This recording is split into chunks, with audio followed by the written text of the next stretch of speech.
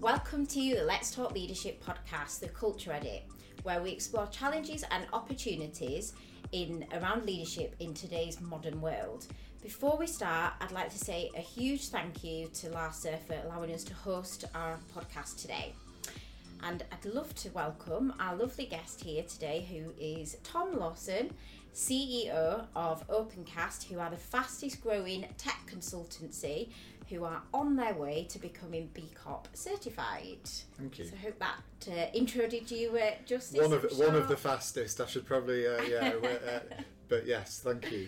Fantastic, brilliant. Well, it's lovely to have you here today. Yeah. I think what would be great initially is just to give the listeners and viewers a bit of context. Obviously, CEO currently. I'm sure there's been a bit of a journey there, yes, some war stories and all sorts to tell. So it'd be really good if you could just spend a few minutes initially just giving us a bit of a background around your journey and how you got to where you are today. Yeah, sure. So, started out, if we go way back to university days, I was actually a geography undergrad. Really? I want to put you down as geography. Yeah, elbow patches, the full works. And then as I came to the end of that, my passions really had moved towards more a career in tech.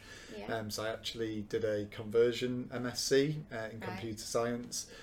And then immediately I've been in the sort of tech industry ever since, so around about a 20-year career in the tech sector, all in tech consulting across BT Global Services, what part originally was Syntegra, and then into Global Services, Capgemini for nearly 10 years, and then for the last 4 years I've been at Opencast. And really it's definitely one of those careers where you can look at it and it all looks very nice and linear, but I've moved around a little bit in terms of types of role I've done in those organisations. So I've done most disciplines within tech. I even started off doing a bit of software development, which I was going to ask, how did that so you went from doing geography to a master's in computer science, and you said that's where you really got your passion within tech.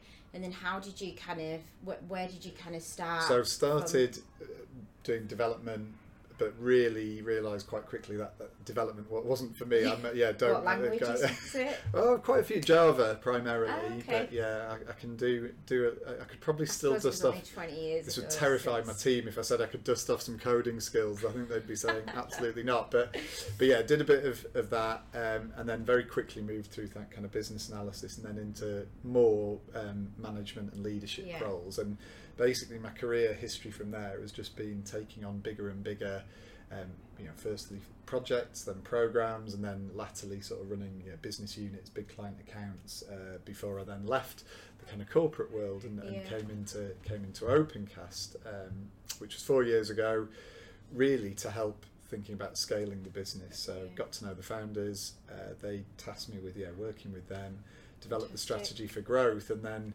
10 months in said, okay, this is we're growing and we're growing well, and we're going to Mike, one of the co-founders, decided to step back as CEO, and I took over at that point. And then, as you say, it's been pretty rapid growth from there on in. So we were an 80-person, 6 million business at the end of 2019 when I joined. This year will be more than 500 people, north of 50 million revenue business. So it's been a high growth period, and lots of excitement and change, I guess, in the business along the way as we've done that. Fantastic, amazing. And I understand that Opencast, obviously you're on your way to B Corp certified. Yes. It's tech for good business. It'd be really good to, I think, understand initially what your definition is of tech for good, because there's a lot of businesses at the minute, there's a lot of noise around tech for good, isn't there, in the community? Absolutely. What's your definition of tech for good? I think the first thing for me is that it has to move beyond being just warm words. And I think you're right to call out that there is a lot of, whether it's kind of greenwashing, social impact washing of businesses. I think for Opencast, that's always been there. It's 12 years old, nearly business, and that has always been quite inherent. What we're trying to do is make that more like the wording through a stick of rock, and make it really explicit and really embedded into the DNA of everything that we do in the business. So I think if you're going to be a business that puts that front and centre and claims that space, you have to then go about making the changes internally that are going to reflect that and make that true. Yeah, it's about living and breathing it, isn't it? Like your values, and and I think what Tech for Good's kind of become over the years with that, when I sort of mentioned the word noise, is it's like what D&I was 2 or 3 years ago for a number of businesses, and it's it's not just about that ticking that box, is it really? No, it's got to go much further than that, and actually one of the big things we've done this year, actually we were, if you think 2019 to 2022 was a rapid period of growth, we actually exceeded on the kind of strategy that we had in terms of where we wanted to get to with scale. And the early part of this year we've really revisited what's the onward purpose, mission and vision of the business, and again a lot of that has been about making some of our social impact, which I would sort of see as akin to the sort of Tech for Good, much more baked into what we do, and we've done a lot of work with the teams to talk about that and to help bring that to life. If you don't mind, it'd be really useful if you could talk about how you've embedded that within the people. Because I think it's all well and good kind of being that sort of on that journey from top down, but it's how do you filter that through to the people? And so with both that work that we've done to refresh those three things, the purpose, mission and vision, and in fact when we distilled out our values, and really got those framed up, we did that with the teams. So rather than it being a top-down exercise, we effectively, we pride ourselves on doing good research and building things in a very human-centered way. And so we've taken that approach to both defining and codifying our values, but also how we've then drawn out of the business where we are and who we are from a kind of purpose perspective, but where we then want to be, which I think that in of itself has been hugely helpful to get people on board with that journey. They can see that we've represented all of their their thoughts, their interests, where we want to go as a business, and then and they've helped shape that, and then as we've then shared that back, lots of it then is about the conversation and keeping that alive. And we've been doing roundtables around the country in each of our locations, and trying to get this message across, which is these aren't statements that just need to either sit on a wall, or in fact they're not on walls, nor are our values. They have to be lived experience in the business, and we're very keen to always be assessing whether that's the case and getting lots of feedback from our teams as to whether that is their experience, both from a values perspective and culture,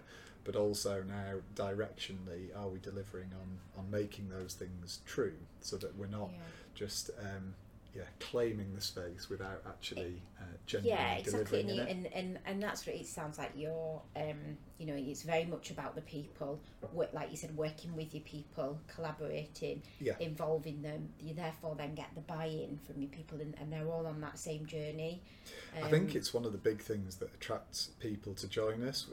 Our recruitment team are very good at going out and bringing to life that story, and I think cutting through some of this wider noise in let's say some less scrupulous bits of the industry where perhaps they're claiming that space and not delivering on it. I think we're very clear about the type of culture you can expect when you come to Opencast, the type of culture you can expect when you're interacting with us, and they get that message across, people join, and then they value that, and they're very protective of it, which is great. Actually, that makes our job easier, because I often talk to the team about we're going to try and not make stupid decisions that break it, but if we do make some, then tell us, and we'll fix it. But equally, hold each other to account, hold your colleagues to account on the expectations of all of that package, whether that's the values and behaviours, but also the direction that we're trying to take, and what we all need to do in order to get us there. Yeah, fantastic, brilliant.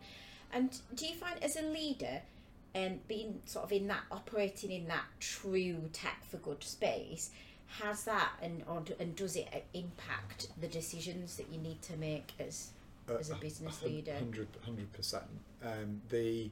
We're, as I say, we've sort of refreshed all of that, who we want to be and where we're going. And we're in that process now of embedding that through everything, whether that's recruitment, the way we measure people, the way we select clients and look for who we work with, all of these decision-making processes. But even at board level, we're very clear that we're balancing actually a range of stakeholder needs, whether that's our people, it's clients, it's society, and then it's also investors. I think a lot of businesses probably just focus on the investors or the ownership, and we recognise that broader balance. But equally, that you've got to look at all of those constituencies and think about them from different angles. There's kind of economic, ethical, and legal considerations that you need to apply in your decision making, which all leads to a bit of a matrix really and balance that you have to reach when you're making decisions. And B Corp has certain expectations around elements of that. We're trying to really make sure we've got that baked into who we are and what we do, so that decision making flows down in that way, and that we are making good balanced decisions that reflect who we want to be. Yeah, fantastic.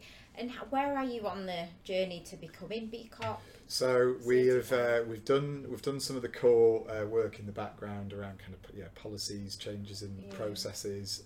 We're about to submit our application, and then unfortunately there's quite a big backlog in there there's so many organisations been going for B Corp. Yeah, I've heard that, because there's quite a few that have recently certified. Yeah, there's a fairly lengthy backlog, I think. Right. But anyway, we'll get the submission in. We'll have met hopefully the criteria that are going to get us over the line on that. But then we've got to wait for the assessment process. So we think it could be into next year before we get the formal badge. But the work, if you like, to get us in the position to go for that will have been done after the summer. So fantastic. And what have you found has been your biggest challenge or hurdle or obstacle to kind of overcome during that journey? I don't think we've found it hugely challenging.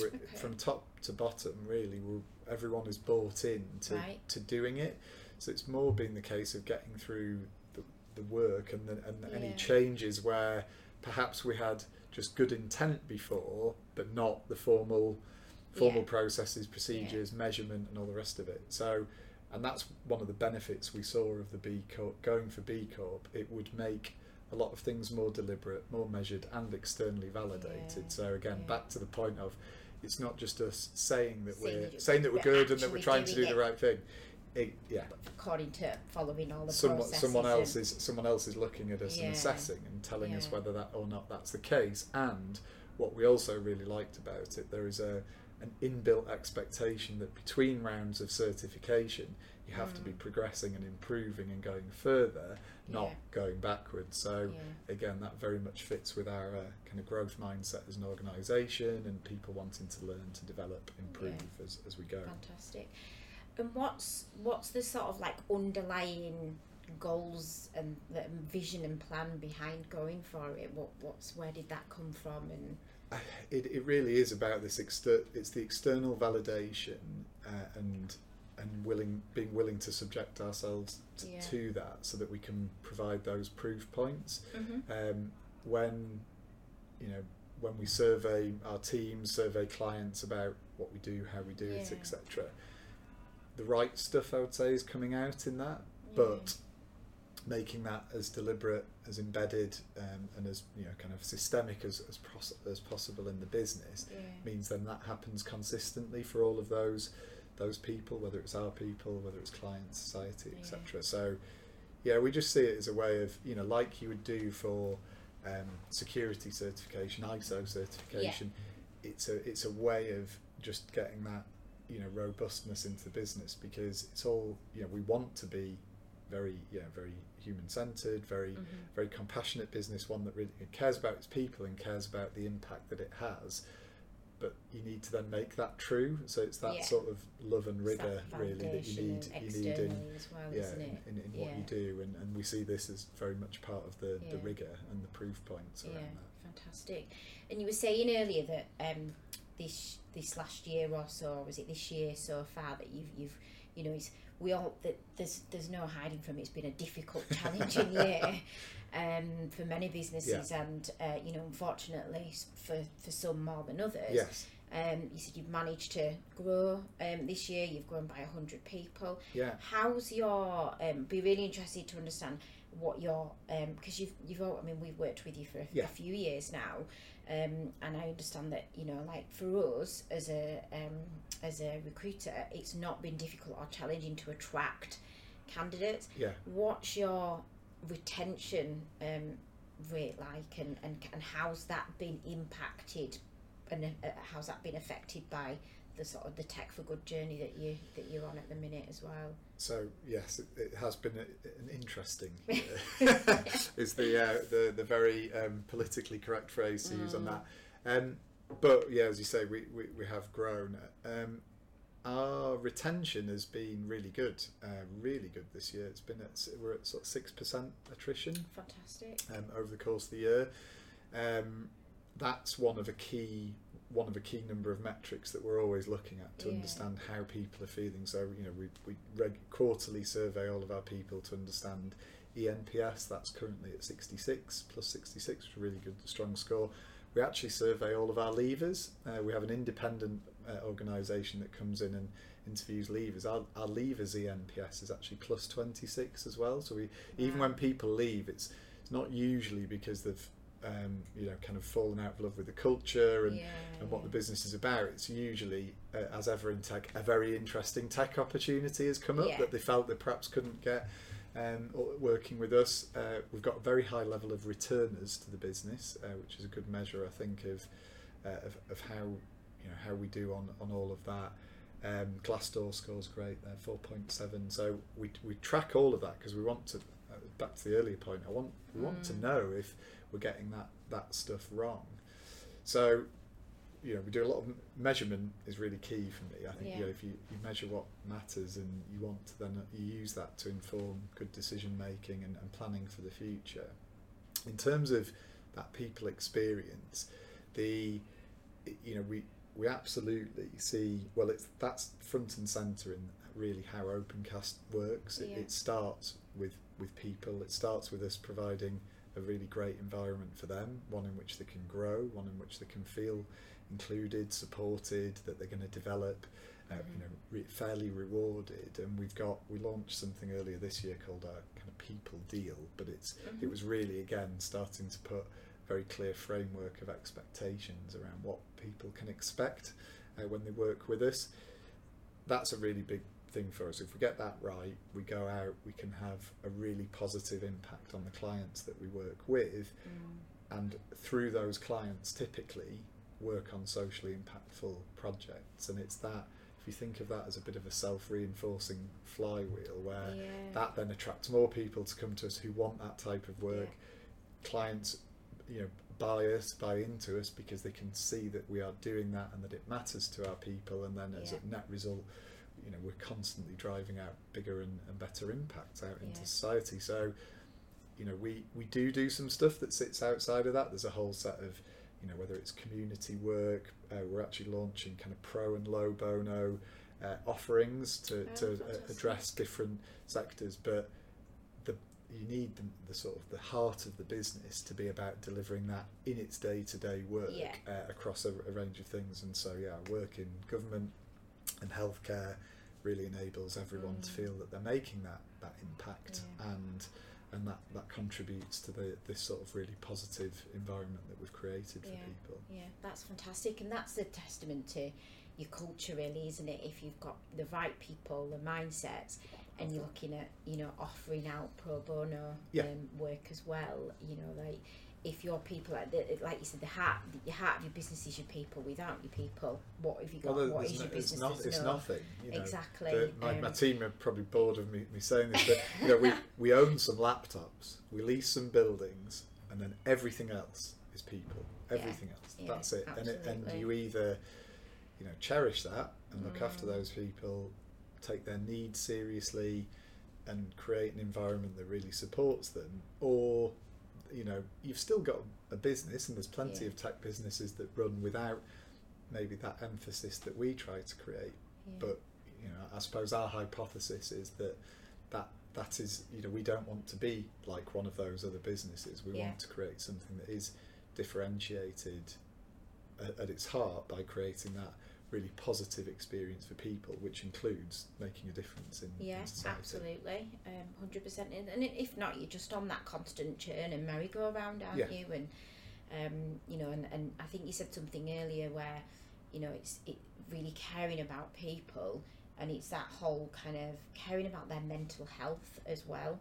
Hugely. And health and well-being is, it's core to what, in delivering that people experience. We also see it as one of our kind of core social impact pillars. So along with the environment, it's a really, really important piece of the puzzle for us. Really, is making sure that people have that psychological safety in the business, which then allows them to challenge if things aren't right and help make it better. And these are, there's quite a long list of things that are potentially quite easy to say and require a lot of effort to make them consistently true, and we're always striving to make them consistently true. Do we always get that right? No, but we're all human. But we're all human, and we acknowledge that, and that's the basis, I think, to be able to have that type of dialogue with your team. Is knowing that we're all striving to improve personally, professionally, and then collectively as a business. Yeah, fantastic, brilliant. And a big part of the culture at Opencast is about diversity inclusion, isn't it? Which I think there's quite a few awards that you've won in that space as well. So it'd be really interesting to hear more about that and how you've got to, because again, D&I is again one of those things, isn't it, where there's a lot of noise, there's a lot of organisation have their quota to hit, it's tick boxing, it's percentages, but actually is it really kind of something that's there in everyone's minds and in line with culture, behaviours, etc. So I think it'd be really interesting initially just to talk about like the key factors of how at Opencast you've got to, the company's success around D&I and how that's measured as well. So if you start at the end in some ways, which is what do we want to create? Well, we want that inclusive environment where people can turn up to work, be themselves, and deliver the best possible outcomes for us, for the clients, and for society. If you're going to have that, that's the target. That's what we've got to get right. So that all efforts are focused around that. Diversity is then a huge diversity and equity, and then a huge component of getting to that inclusive environment. So we don't sort of see these as it's that end goal that's critical, and then all of these are components of it. I think this is another area where we've been really keen to get external validation and external input into that, because actually it is an area where I think some people are probably uncomfortable, and it's not because they don't see the importance, and it's not because they don't want to do it, but sometimes perhaps you don't feel that you know what to do.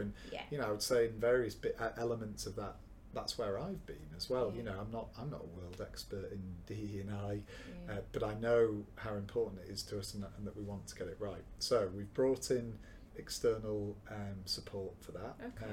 They've effectively again run surveys and focus groups and workshops and tried to get under the skin of where we are as a business, which was sort of really, it was very reassuring, because out there they have a 1 to 5 scoring thing, and we scored 4.5 out of 5, so we scored really well.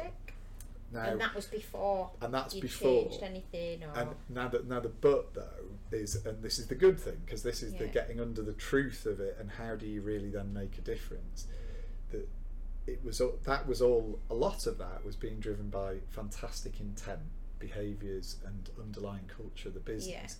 But again, that how systemic is that? How does that hold up when you scale from 500 where we are now to 1,000 people? And that's where they've helped us to identify gaps that we're going to need to make sure we address as part of the next stages of the journey. So that's been brilliant. It's someone holding up a mirror to you and forcing you to reflect on the things where perhaps it's not as robust as it needs to do, so that we can then put those programs of work in place to make that the case. And that's been a huge help for us. It's really enabled us to get clarity on where we're at, where we want to be, and prioritise the work that's going to follow, but from a really great base where there isn't, thankfully there are no groups or minorities in our organisation who are feeling that this isn't a place that cares about that stuff. I think what it's really nicely got under the skin of for us is though there's more to do to make that consistent, repeatable, scalable for the next stages of where we go. Fantastic. And what specific initiatives do you run within Opencast to work towards, so I'm sure you've had recommendations from the external so I mean there's a big piece around absolute clarity on strategy in that regard. So back to your point, what are we, where are we trying to get to, where and that feeling of being included and so both from an inclusion point and then how do we want that organisation to look, how do we ensure we've got that representation in it. So that's a bit of work that's then gone on, is to make sure we've got that defined. The ongoing measurement is quite an important initiative. So again, feeding that into how do we track that this is true, but all stages of someone's journey with us, from when we're out advertising the company to when we're recruiting them, how they then are allocated to project, progressed within the business, how they're supported.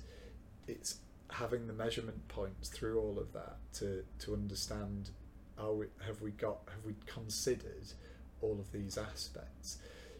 It's down to and then there's all the little things that you have to change. It's making sure social events, are they genuinely inclusive. I think probably there's a reputation of tech at times being a little bit pizza and beers.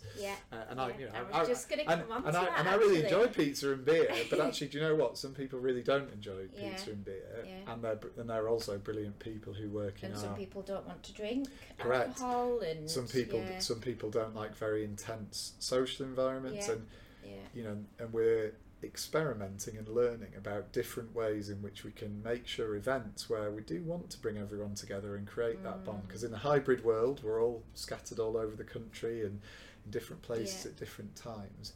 How do we bring everyone together in ways that are going to work individually but also collectively, and we've had some great feedback on things that we've tried where really mixing up that offering so that everyone can participate and feel that they're seen and heard in that process. So it's, and again, that I've found that it's really eye-opening, because if you as an individual have got a set of preferences and ways that you like to do those things and connect, but actually that's not the right. It's not right for everyone, exactly, though, isn't it? And you do get a bit tunnel visioned with it, because I've been in sales for 20 years, and it is a very kind of, I recall at one point I was working for a company, and it was like every Friday you had to go to the pub after work, and it was frowned upon if you didn't go to the pub, and and that sort of pressure and feeling like you've got no one to talk to and no one to turn to, and not having those open space environments or cultures, it can be really damaging. And that that it's a really kind of concrete example. That's inclusion, right? So if you don't create inclusive spaces for people, how on earth are they ever going to feel included and like they can be themselves in that environment? And it's a very we're still exploring and learning how to tune this, but again that's an ongoing dialogue with our people to understand how we get that right. I think what would be really interesting is, and I've had a lot of these conversations recently, is about making people feel, not making, that's probably the wrong word, but working towards helping people feel like they've got a sense of purpose, which obviously it sounds like you guys are doing really well at, and belonging. And I think that whole kind of belonging piece, regardless of their background, their beliefs, their religions, you know, all sorts of things. Is there what do you specifically do at Opencast? Do you feel well in that space to help those people feel? Well, that's part of the commitment. Yeah, so that part of the people deal is exactly that. It is that you are. It is belonging is the word that we use in there. Okay. It is about and the vision, if you like, that came out, the sort of strategy and vision that came out of the external work we did on DE&I. It's exactly that we want to create that environment where everyone can feel that they belong, regardless of all of those things. So and again, it's sorry if this sort of might sound a little bit repetitive in some ways, but we have to firstly you have to measure it, so you have to really understand who are those different constituencies, what are their needs, and then it is about addressing those through all of the different things, all of that life cycle, or all of that ongoing life cycle of someone's time in the business. So at all stages of the sort of consulting process, as it were, and the journey through the organisation, we need to make sure that is true. And yeah, I mean it is partially true now for us, but we're still figuring out how to make that more systemically true for everyone at every stage of that. But I think people have appreciated the fact that we are having that dialogue. We've got that openness about where we are. We've shared all the scores and the feedback that we got from the external assessment of our where we're at kind of on DE&I, and equally we're then sharing the plans about where we go next. And that transparency, you know, is a big thing for us. Again, that's all a journey, because you start off and you're trying to, you know, you've got to build the business and all the rest of it. But with all of these things, like whether it's transparency on salary bands, that's something that we've got now in place for all the consultants, and we're actually going to do that for all of the core functions, including me, so that everyone knows what's going on, and then they can make their value judgments, their choices based on that. But again, from how do you make sure some of those minority groups, if you like, are being treated fairly? Well, be transparent about what fair is. You know, where if I'm at a certain level, what can I expect to be paid, regardless of my gender, my faith, my sexuality, whatever it might be.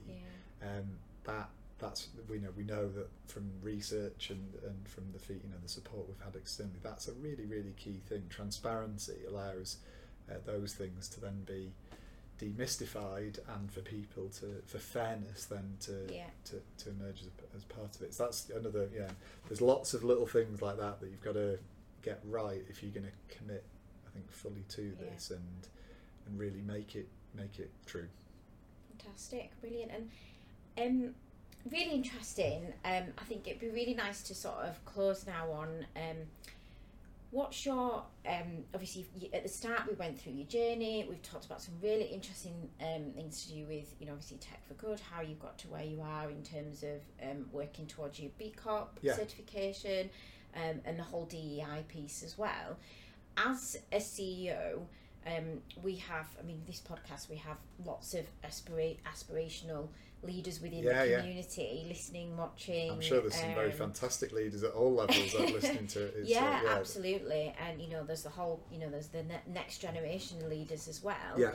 And you come across as a really authentic, transparent, open, honest leader, which is amazing and really refreshing. So I'm hoping that you'll be able to give us a few little nuggets and bits of advice. What key learnings, like what would you have done differently along your journey? And I guess this is probably two questions in one. What would you have done differently, and what one key bit of advice would you give to the community who are looking to kind of, you know, looking for inspiration, I guess, to get to where you are one day? So I'm going to do those in slightly reverse order. So the key bit of advice I would give is you know, always be learning, always be willing to learn more.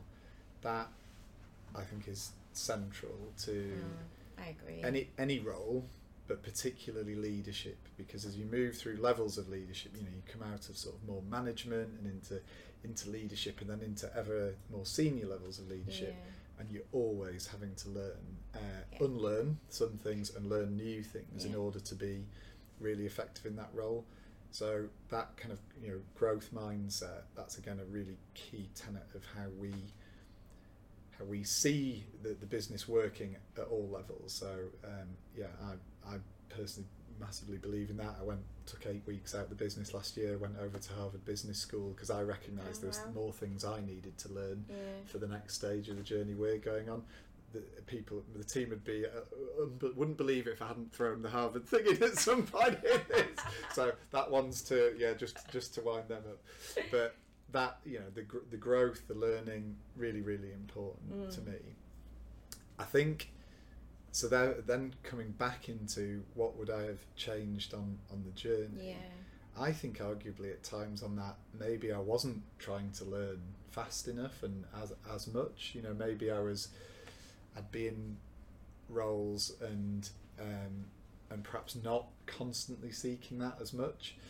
And I think maybe as a result, were there perhaps things that if I'd known earlier through exploring more, that I'd have not that I've particularly made different decisions, but I think I would have had more confidence in certain decisions earlier, and more what would you say, kind of more validation on certain convictions to then be firmer on them. And actually that is what I got out of that time out of the business. There were certain things which I felt were true and that I knew or I felt could be true about the business, the type of business we want to be and where we want to go. And in some ways getting external affirmation on some of that and validation has then allowed, I think that's helped unlock some of my decision making and how I want to do things, and hopefully that's transmitting through into how the team are then able to do that, in that we're probably all then pushing a bit harder on things where we go, we kind of knew that was true, but we just you were waiting for something. And I agree, and that's a really good point that you've made there, because I think the other thing is it's whether it be C-level, director level, but that kind of senior level, it can often be a lonely place, and I think you do need that validation, and in order to lead and make decisions with conviction, it can be difficult, and you do need, and I think it's great that you've done that, you've gone, you've had that external validation, and not all leaders do, and I think that's really important, because otherwise you kind of what's the word, you kind of in... Well, you're in your own, a little bit in your own sort of silo, aren't you? Or your own, maybe even your own echo chamber a little bit. You get in, you know what you know and what the people closest to you perhaps know. But being willing to, it is sort of expand your mind to other possibilities and seek other ways of getting that validation, I think is really important. And I do think, I certainly wasn't sort of sat on my heels over my career, but in a way I would just encourage everyone to have that absolute thirst for being curious, learning more, challenging your assumptions, challenging your doubts, your firm conviction, so that you can move at pace with more confidence. I think that's but learning is at the key of that, and always being willing to learn and relearn, because especially in this industry everything's changing all the time. It's always changing, isn't it? What we'll all be doing in another 5 years, let alone 10 years time, will be probably quite different. So we need to have that mindset top to bottom if we're going to thrive, I think, as individuals in it, and then as leaders of organisations. Fantastic, absolutely agree, and I think that's been a really nice way to end. Thank you. Really interesting. Loved your energy, your passion, which was brilliant. So thank you very much for coming on the podcast today. Thank you. Forward and to... thanks everyone for listening as well. I hope that's been useful. It has definitely. Well, it has personally to me, and I agree with you. It's a constant learning curve, absolutely, and that will never stop. So thanks again. And if our listeners, viewers want to reach out to you for, you know, like we always have people kind of reaching out for advice, they might be interested in opportunities, or just to pick your brains, use you as a sounding board, anything like that. How's best for... Please connect on LinkedIn. I'm Fantastic. a fairly avid networker on there, and cool. That'd be great to hear from you, and we can take things from there. Brilliant. Thank you very much, and thanks again to Larsa for hosting us today. Really appreciate it. Thanks. Thank you.